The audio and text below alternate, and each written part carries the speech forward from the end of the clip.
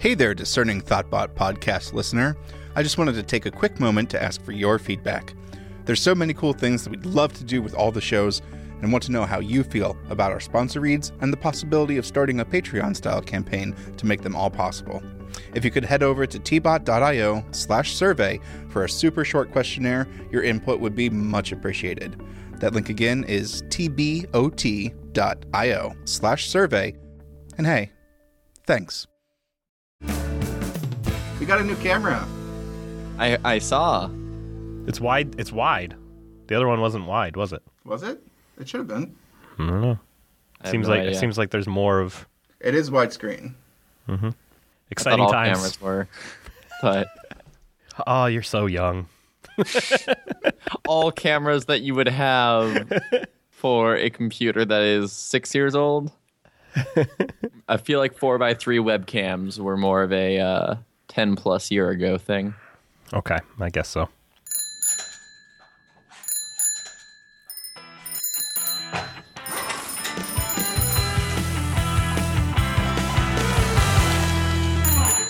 Hi, Sean. Hi, Derek. I wanted to start with follow-up. Okay.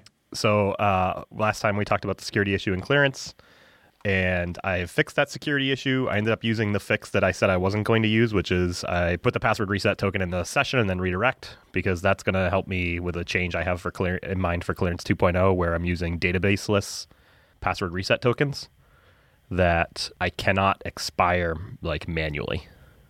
When you record the password reset token in the database, you can just expire it by rotating it, right?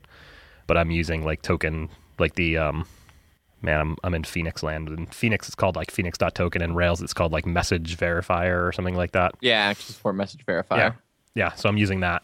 And the only way a token gets expired is either by expiring through a time limit, which you'll be able to set, or by somebody changing their password. So you're assuming then that, because if you're not storing it in the database, that would have to mean that it's stored in the session or verified via the session. It's verified via data that's available elsewhere, right? The data that's available elsewhere would be the key that you use to create the thing, right? So you still have that. And then also whatever it is that you signed or encrypted, which is going to be the user ID and the encrypted password or something like that. I gotcha. But so anyway, the approach of manually rotating the password reset token wasn't going to work when I moved to that. So I went to the session thing because it will work further on down the line. And other people like George Brockar's coworker here made a argument that that there wasn't really a need to be HTTP unpure, right? I could still use an idempotent get here. There was no particular reason not to, other than to save a redirect. Right. And while from an application developer point of view, this is no more idempotent. From an HTTP point of view, you're not technically modifying any state on the server. You're modifying state in the cookie. Right. So right. In theory, if they resent the request with the old cookie, it would do the same thing. Right. Anyway, so that's not even necessarily the most interesting part. The most interesting part is we discussed whether or not I would get a CVE for this thing, and I decided yeah, I want to, just because it's going to make notifying people easier, be able to put it in bundler audit, and also just out of curiosity, I want to. So did you? I did. I tried. I went through the process of submitting that form on cve.org, which is MITRE's website, and they got back to me really quickly and basically said, we're not the CNA, which is the CV numbering authority. Right. For this. It looks like you're trying to report a problem with open source software. For that, you have to go to this website, which was iwantacve.org, which just redirects to a Google form, where you have to fill in all the details that you've already filled in on the MITRE site. And the MITRE site so very unhelpfully did not email me a confirmation with anything that I had already put in or anything like that. So I had to retype everything out. So that kind of sucked. So I submitted that on Sunday or Monday. It's now Wednesday. I haven't heard anything. So I don't know what's happening there. So I was kind of oh, that's interesting. And then Mike Burns, another one of my coworkers, passed along this article that was, the headline was, over 6,000 vulnerabilities went unassigned by MITRE's CVE project in 2015. And basically talking about how it's a pain in the ass to get a CVE so people don't. And the problems that causes, especially in enterprises and governments and things like that, where it's critically important that they have some sort of automated way to tell if the products they're using have security vulnerabilities. Right. And that automated way is often based on CVE.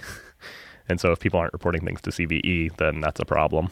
And there's no actual CNA that's responsible for third-party libraries, really. Right. So it's kind of a mess, unfortunately. I really thought it would be a lot easier, and that I would get this number, and maybe they would give me a hard time by being like, this isn't really a vulnerability. But unfortunately, there's not a good thing to do, which I think, somebody was telling me that like even for Ruby, it's not like the easiest thing for them to do to get the CVE. No, but it's easier when you have an established relationship with one of the CNAs and a specific contact there. Right. And like you could say like Ruby gets distributed with like Linux OSs, right? So you could say that Red Hat, who is responsible is the CNA for Linux products, could be compelled to cover that. Yeah. But yeah, so that was kind of a bummer. I guess I'm just going to have to, I'm kind of waiting because like if I announce this, I would like to announce it with the corresponding CVE. So I'm going to give them a couple more days. And the other interesting thing about didn't the episode where we talked about it already go out? Yeah. But like, So isn't it basically announced? And it's also merged and the version is released and it's in the release notes.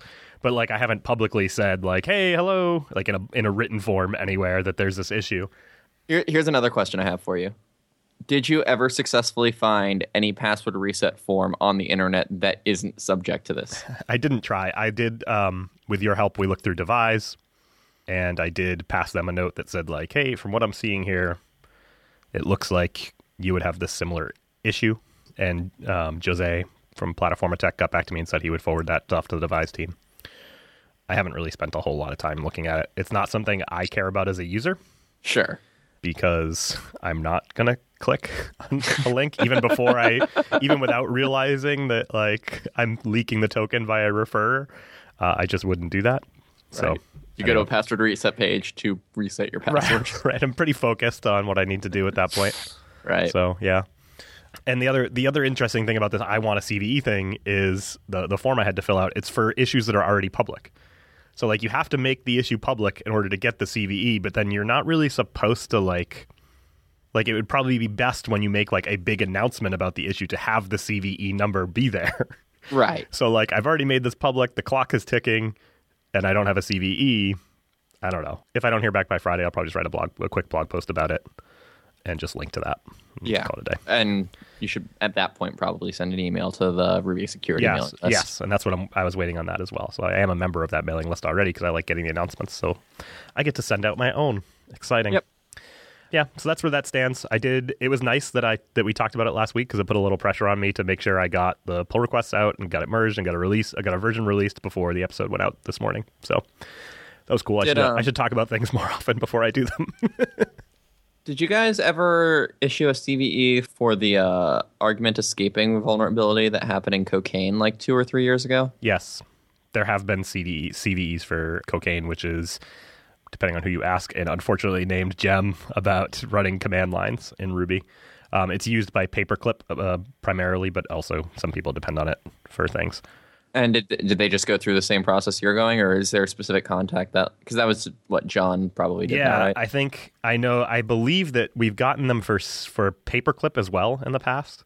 Mm-hmm. And Tute, our coworker, also wrote a blog post on the Giant Robots blog, which we can link to here, where he indicates that we got it through our contact at Red Hat.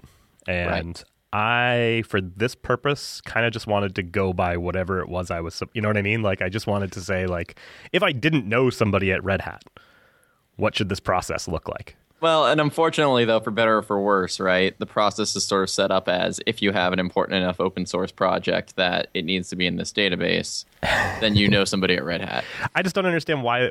I don't get, the thing that's really frustrating to me is, like, this doesn't seem too complicated.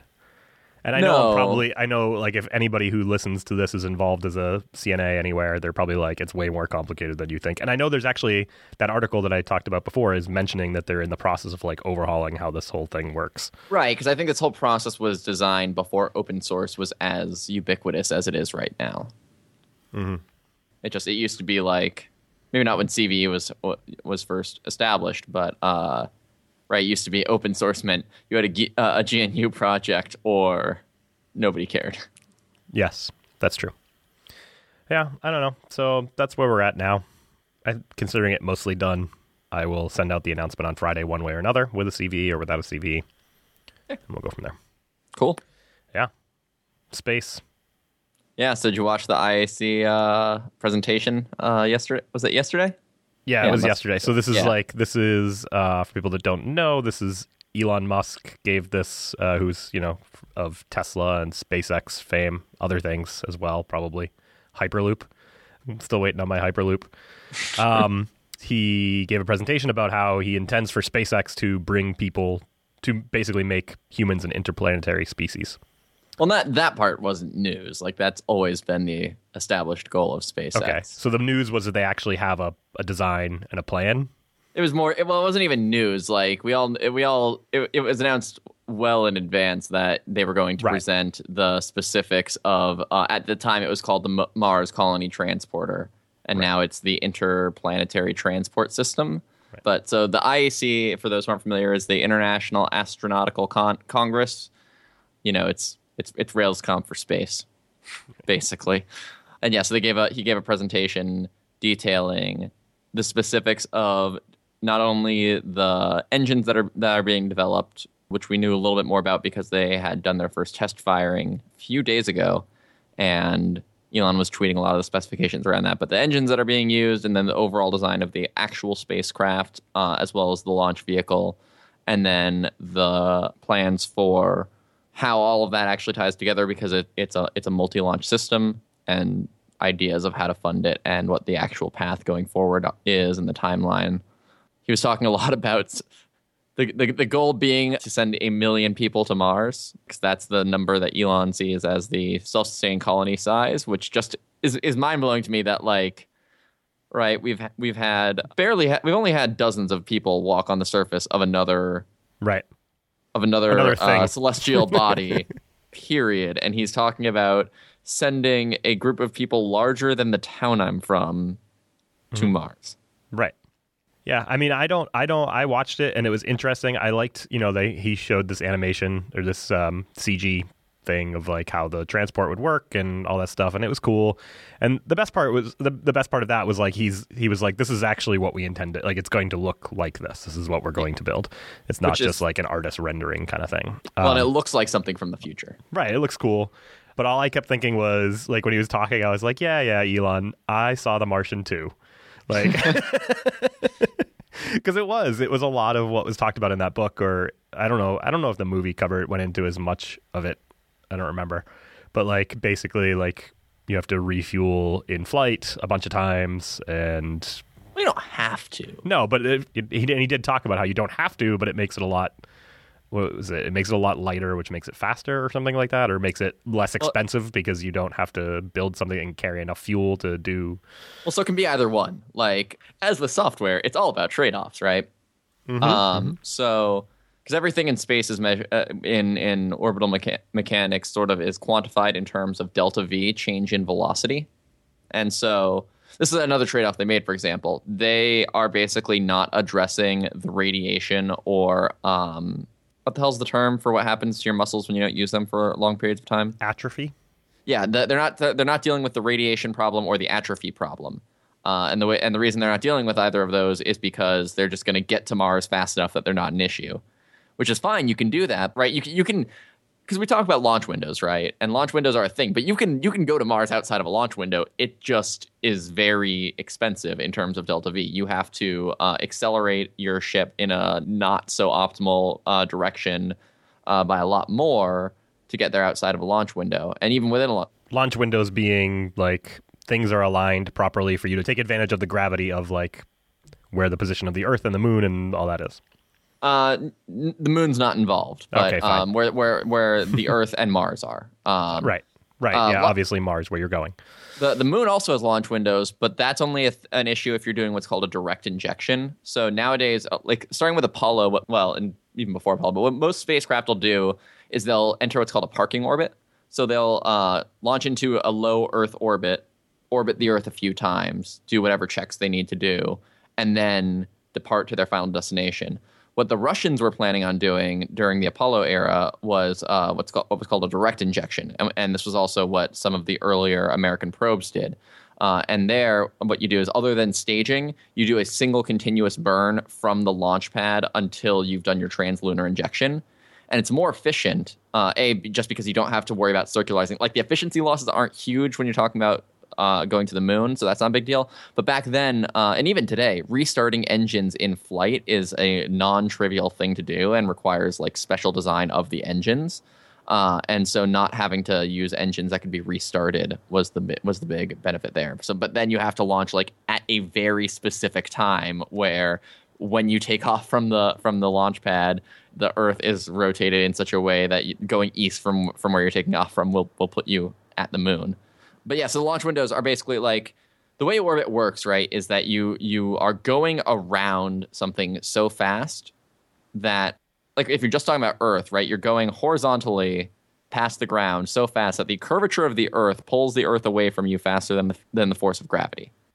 And so the way that you change your orbit isn't by pointing towards or away from the Earth, but it's by accelerating or decelerating, going sideways. And the same is true in a heliocentric orbit. So when you're doing an interplanetary trajectory, what you'll do is you'll align your orbit roughly with what's called the ecliptic plane. The ecliptic plane is just the plane that the Earth is orbiting around the sun. And then you'll just burn in the direction that you're going. So that way you are reaching escape velocity of Earth, and the energy that you are expending to do that is also increasing the apoapsis, or the apohelion of your orbit, the highest point in your orbit around the sun. And you do that so that your apohelion aligns with Mars's trajectory, and you want to time that just so that once you're at apohelion, Mars is there. And that's the most efficient way to do it. So a launch window is just a point in time where the Earth and Mars are aligned as such, so that given the smallest possible change in your trajectory, you'll reach Mars at that exact time. But you can completely adjust that, and you can get to Mars a lot faster if you just go faster. Now, because we're talking about space... Go faster. Yeah. Now, because we're talking about space... it's not just about going faster, though. If you actually want to stay at Mars, you also then have to slow yourself down by a proportional amount. Right. Unless you want to land in Mars. Yes, you're going to need to slow yourself down. Right? Mars's atmosphere is not... so if the atmosphere was thick enough to actually stop you, you'd have to deal with the additional heating that comes from going in faster. But Mars's atmosphere is not fast enough to even remotely... it'll slow you down for sure, but not to the extent... like. You still have to slow down to get there. You just have a shorter window to do it because you're going to hit the ground. Anyway, so their solution was build a bigger spaceship so that we can get there faster, and then you don't have to worry about radiation exposure, and then you don't have to, like, if you watched The Martian, right, they had the centrifuge on the ship so that the edges of the ship had gravity, and the reason for that is just being in zero G for that long.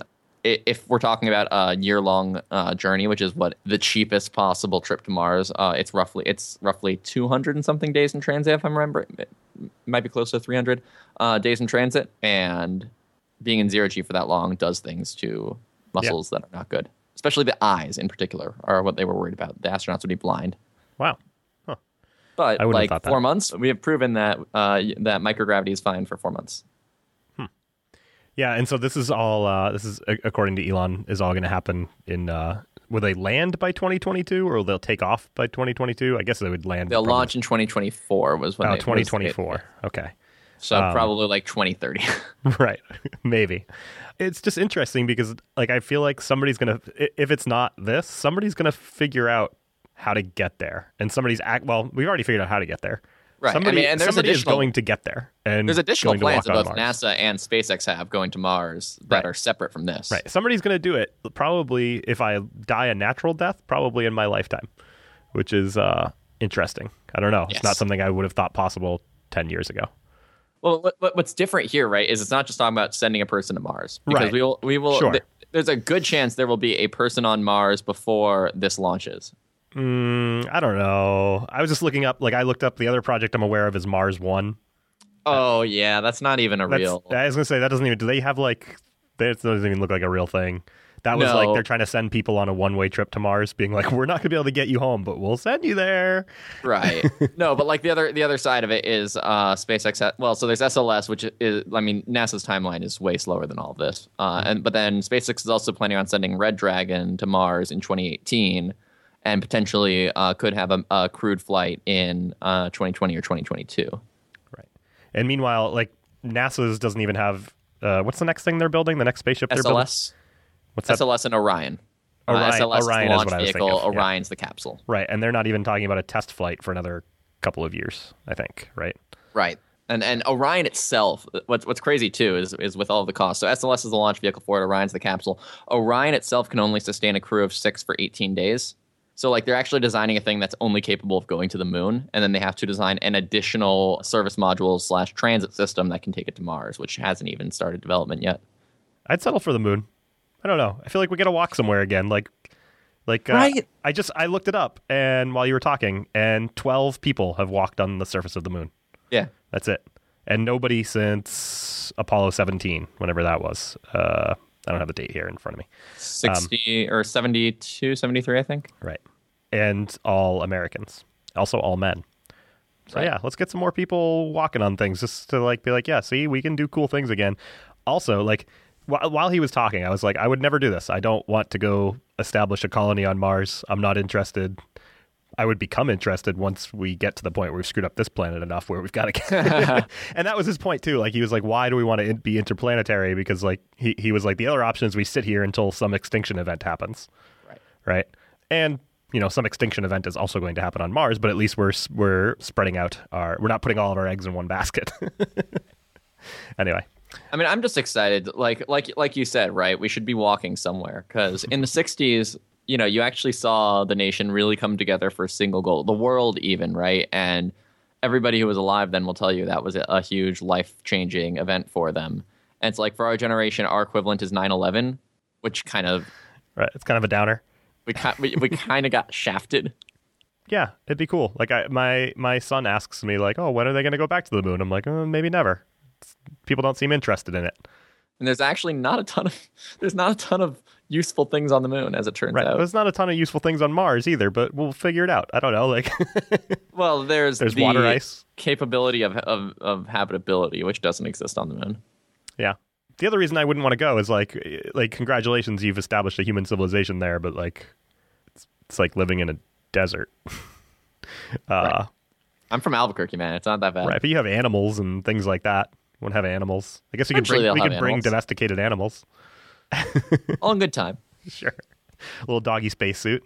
Yeah. Well, I mean, presumably there will eventually be like hubs that require no spacesuits to go about your day-to-day. Right, life. but you're going to have to get there, right? Probably be in a spacesuit then, so you're going to need your Right, doggy spacesuit. Oh, well, not for well, yes. I just want a dog in a spacesuit, Sean. Okay. You do realize, though, that astronauts don't actually ever go into a situation where a spacesuit's completely required. It's for depressurization that would happen earlier in the launch. Right, but he's going to be in a spacesuit. Yes, the dog would be in a spacesuit. Okay. If the dog were in a spacesuit. All right. Sure. All right. Why not? What else? I did look at the jobs page for SpaceX just because I was like, they're going to need people to build this, so let's see what's going on. And there are hundreds of jobs that they are hiring. You have to want to live in California or Texas. So, you know, I'm out. But just the idea of working on, like, for the reasons we were just talking about, like the idea of being like, if I were the person who ran the Jira installation, which is a job they're hiring, by the way, you can be the person who is the Jira administrator. But at least you'd be the Jira administrator for something that's trying to go to Mars. I want to be the Scrum Master of Mars. Scrum Master of Mars. But, so would you vote for Elon Musk for intergalactic president? No, seems crazy. One thing I've always really liked about him is just he's not a trained or polished public speaker. Yeah, you can tell that. Like, he just gets on stage. He didn't see. He was just like, yeah. It's a nervous, nerdy engineer talking about cool shit, and it's really authentic, and I love that. Yeah, it was cool. And just like his little moments of kind of deadpan, whether or not he was trying to be humorous or not, but like came off as like kind of deadpan humor. It was cool. Yeah. I found it interesting whether or not this is true, although I personally tend to believe it, when he was saying, I personally have no motivation for acquiring assets other than to make the largest contribution I can to making humans an interplanetary species. That was interesting. Yeah. That's that's really the only thing you can say once you have an insane amount of assets. Well, I'm saying that you want to donate all of this project, right, though. Yeah. Nobody's saying that when they're like, geez, if I could just scrap together enough money for rent this month. Like, they're not like the other interesting thing that was like the goal of trying to make it so that you could afford to do this. Like if you could afford a couple $100,000 for a house, you could afford to go to Mars instead. Right. And then and that's a reasonable cost. Like if you're going to make that kind of decision. Right. But then do you have to buy a house on Mars when you get there? Does SpaceX like provide the housing? What happens? So this is an interesting one too. Like presumably, I would assume that yes, there will likely be some sort of agreement on like, and you will have what you need to survive when you get there. But so here's an interesting thing: under international law, you can't own property. Like you cannot claim land anywhere other than on Earth. Right. Sure. So like that's one of the other things that's going to have to get figured out. Like who owns the house that you're there in? What are the laws? Like, what are your rights? Does your house have a right to be there? I guess when you're talking about Mars, the land is going to end up being in such abundance, and it's all equally useless starting out that like there won't be too much to bicker over. But that's one that I haven't seen people talking about that probably is going to need to get figured out. Yeah. I don't know. Like I said, I'm just waiting for one person to go to Mars. That's all. That's all I want. Yeah. I'm not holding my breath for 1 million people living on Mars anytime soon, but it's cool that somebody's working on it. Well, he was talking about sending 1,000 ships at a time in a Battlestar Galactica-sized fleet. Like, that's just... He's like, yeah, like in Battlestar Galactica. It's a good show. It's like, okay. All right, Elon. Oh, no. And so, it's... just from a like having a moderately decent like I'm an armchair astrophysics enthusiast, I guess you've played Kerbal Space Program. I played Kerbal Space Program. I spent a lot of time studying this stuff. So the whole way the thing's gonna work. So they'll launch the spacecraft up on empty fuel tanks, which is a pretty commonly proposed thing. And then what they're gonna do is have the launch vehicle return to the launch pad, but not just like the way that the Falcon 9's been doing return to launch pad, like literally return to the exact spot that it launched from, because the launch clamps are what are responsible for pumping the fuel. Mm-hmm. On that same spot, get loaded with a fuel tanker, immediately take back off with the fuel tanker. Right. To have the fuel tanker refuel it. And then the fuel tanker is also reusable. And depending on the specific launch window that they're targeting, the ship will have to get refueled. They'll have to launch 3 to 5 fuel tankers to fully fuel the spacecraft. It's just like, that sounds ambitious. Right. Especially like, because that was the plan. I mean, this was a long time ago, but that was the plan with the space shuttle too, is that they would shuttle to low Earth orbit. And they would do science experiments, and then they would come back, and they would land, and then next week they would go again. Right. And it took them a lot longer to turn around a shuttle than they thought it would, and they lost 2 of them. Right. So well, it's also like this general system was one of the proposed alternatives to Apollo. It was called Earth Orbit Rendezvous, where they would launch the lander and then the command module. I think they were also talking about sending the service module all up as 3 separate launches and rendezvousing them in orbit, which would have been cheaper overall. But in terms of just the cost of getting that there, but rendezvous is so difficult to pull off, and docking is so difficult to pull off, that they opted to reduce the number of rendezvous procedures they would have to pull off just for the sake of simplicity and consistency. And they're talking about 5. With the same launch vehicle for every launch. Right. And like the little animation they showed, it was like it landed and then it like went overnight and then it launched again. Right. Right. And how long? So they have reused their. They have not launched a reused. Oh, they haven't run. But so the other one did launch a reused, didn't they? What's the Jeff Bezos one?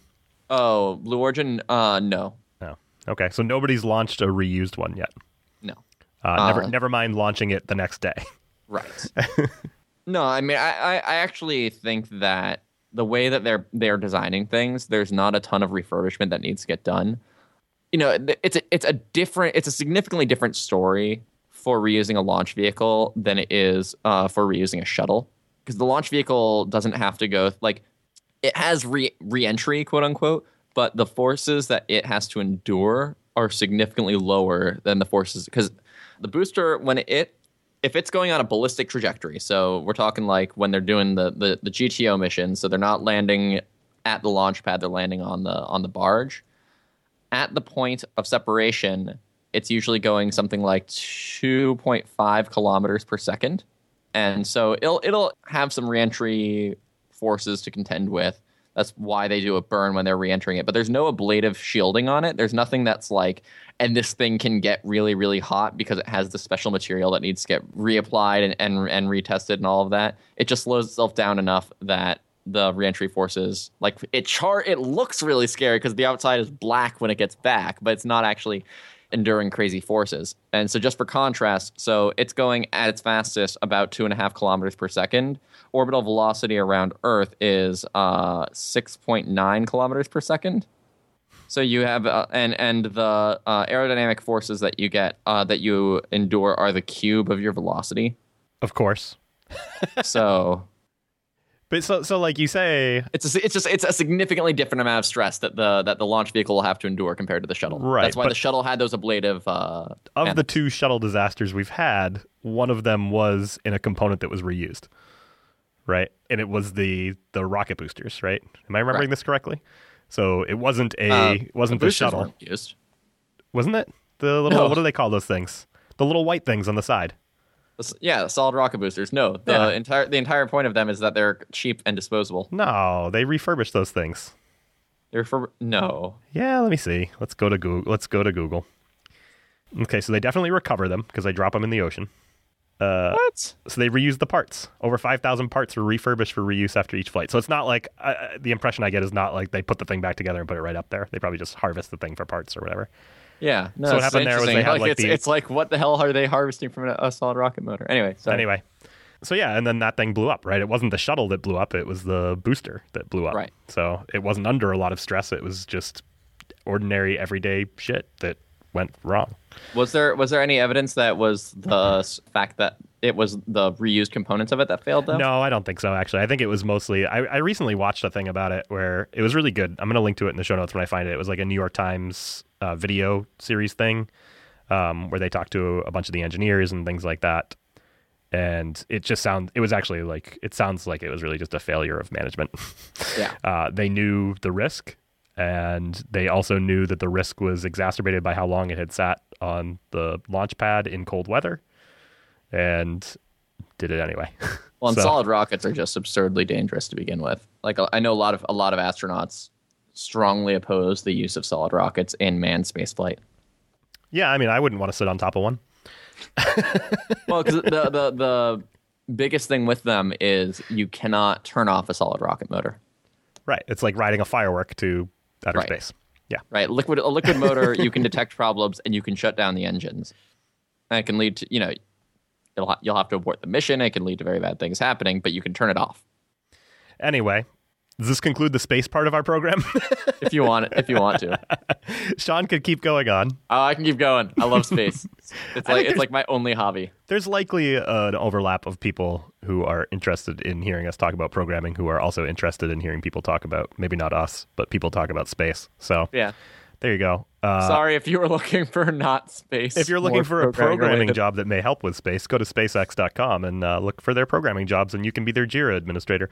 They're also hiring developers and things like that. Cast brought to you by SpaceX. You don't necessarily even have to. Yeah, I'm giving them a free ad, but you don't have to work on like the thing. You can work on support stuff. Like they're hiring developers that do like C# and SQL and things like that. So well, and I mean they build all of their software in house. Like the guidance software that lands their rockets on things is stuff to develop. Right. They have engineers for software. Yeah. Also, not to belittle, we talked about how we need to walk on things before. There's cool stuff still going on in space. There just aren't. Oh yeah. There aren't people there. Like all these probes and landing on a comet and flying by Pluto. Like that's all really cool too. It is. It just doesn't have. It hasn't managed to make the societal impact that Apollo did. Right. What else is going on? Do you want to talk about RipGrep? Oh yeah, let's talk about RipGrep. So what's RipGrep? So first of all, important thing to note that the name is not Rest in Peace Grep. It was the author knew he wanted the binary to be RG because he was thinking Rust Grep, but Rust Grep felt too weird for a name, so he was looking for words that started with R, and he was like, yeah, rips through files, Rip Grep. Right. That's what I thought at first too, but then I also came to the conclusion, oh, maybe this is like Rip Grep. Like rest in peace. Yeah. Anyway, so it's actually not a successor to grep. It's a successor to ag.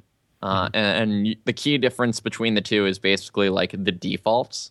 So its goal is to be the sort of like RG does what most developers are looking for most of the time, and that's going to mean a lot more people are going to disagree than with grep. But so ignoring files that are in gitignore, lots of formatting by default. That's at least when it's going to an interactive terminal, that sort of thing. But so it's a successor to ag, but it is written in Rust and designed to have the performance of GNU grep, which no other file searching tool has really met. And basically the way they do that, there's a number of ways that they do that, but one of the biggest ones is just by having a determinate finite automaton-based regex implementation instead of a backtracking implementation. So that means that you lose some of the really complex features that are nice to have in a programming language like Ruby or Perl, such as back references, but are less a thing that you're using terribly often when you are searching through a file for a string. Yeah, when you're searching through a file. And right. When you're maybe when you're transforming a file, then you want those back reference type things. Sure. You want the full PCRE. But even then, like, because you want capture groups for sure for replacing file. You don't need necessarily back references for matching when you're doing transformations. So the trade-off there is that you get guaranteed linear performance on the sides of the input for any regular expression, whereas back references will have exponential performance in the worst cases. And the really common case that people use to expose the problems is if you do any number of A's followed by any number of C's, and you pass that string that contains 30 A's followed by a C, basically anything that does backtracking will crash on that input. Wow. Yeah, so it's written in Rust, which is why I was particularly excited with it. But I've been trying it out, and it's like, hey, it's cool, and it does certain things that I need frequently. Like, so one problem that I've encountered that has become a problem I think is unique to places like Shopify, but just when I'm searching for things, oftentimes I'll end up finding crap in JavaScript or like files that aren't in gitignore and I don't want to necessarily always ignore, but just aren't what I'm looking for an identifier in Ruby right now. Mm-hmm. Right? The way I used to do that would be ag whatever */star.rb. Right. What that does is that in your terminal expands the names of all Ruby files in your current directory and then passes them individually to ag. Ag has an upper limit on the number of files it will accept. The number of Ruby files in Shopify's code base is greater than that number. Mm-hmm. So the proper way to do it is ag has an option that you can pass it, which is the pattern to use to search for the files in which it performs the search. It doesn't have like a way to set the type? No. RipGrep just says -t, short for file type, RB. Yep. Bam. For some reason I thought AG had that, but maybe not. I thought it did too. But it has lots of little things like that I really enjoyed, and then it is noticeably faster. And one of the other things that when I say noticeably faster, I mean like I'm doing things where I am specifically noticing the difference. Right.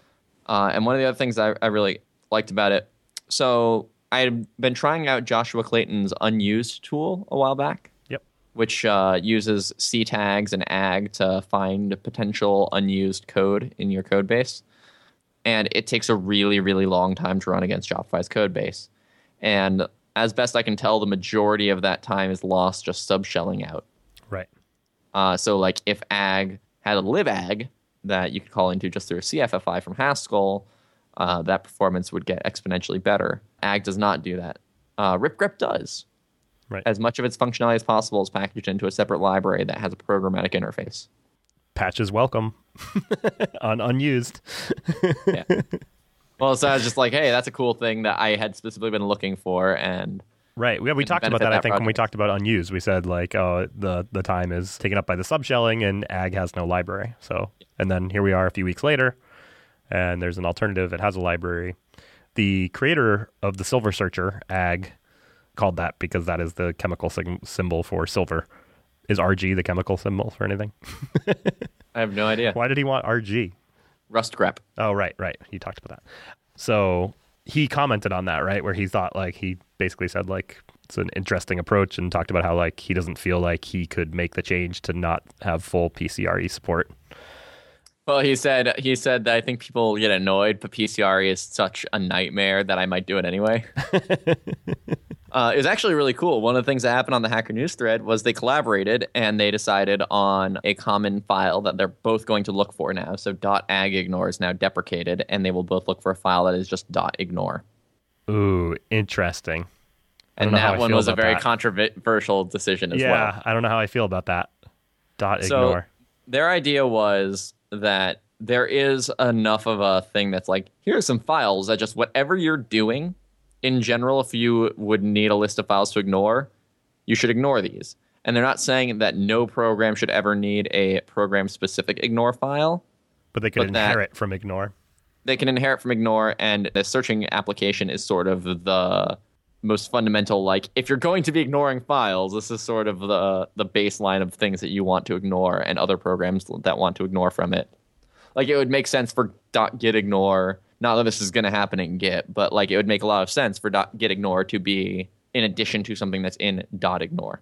Because if you don't want to search it, you probably don't want it in your Git repository. But at the same time, there are potentially things that you want in your Git repository, but you don't want to search, or that you don't want in your Git repository, but you do want to search, rather. Right. I do frequently have the other where you have it in your Git repository, but do not want to search it. Sure, and that's like vendor.js or something like that. But at the same time, like, if right now they just look at git ignore, and so, you know, the option, the answer there is just AG turn ignore. off your... Right, but for that reason, I use AG ignore.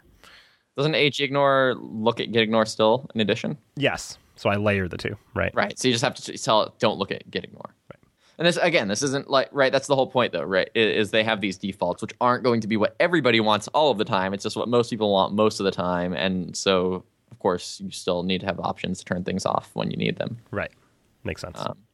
I don't know how, if, like, I would have been fine with .search ignore. Yeah. But at the same time, I don't disagree with the reasons that they gave for going with .ignore. Right. Yeah.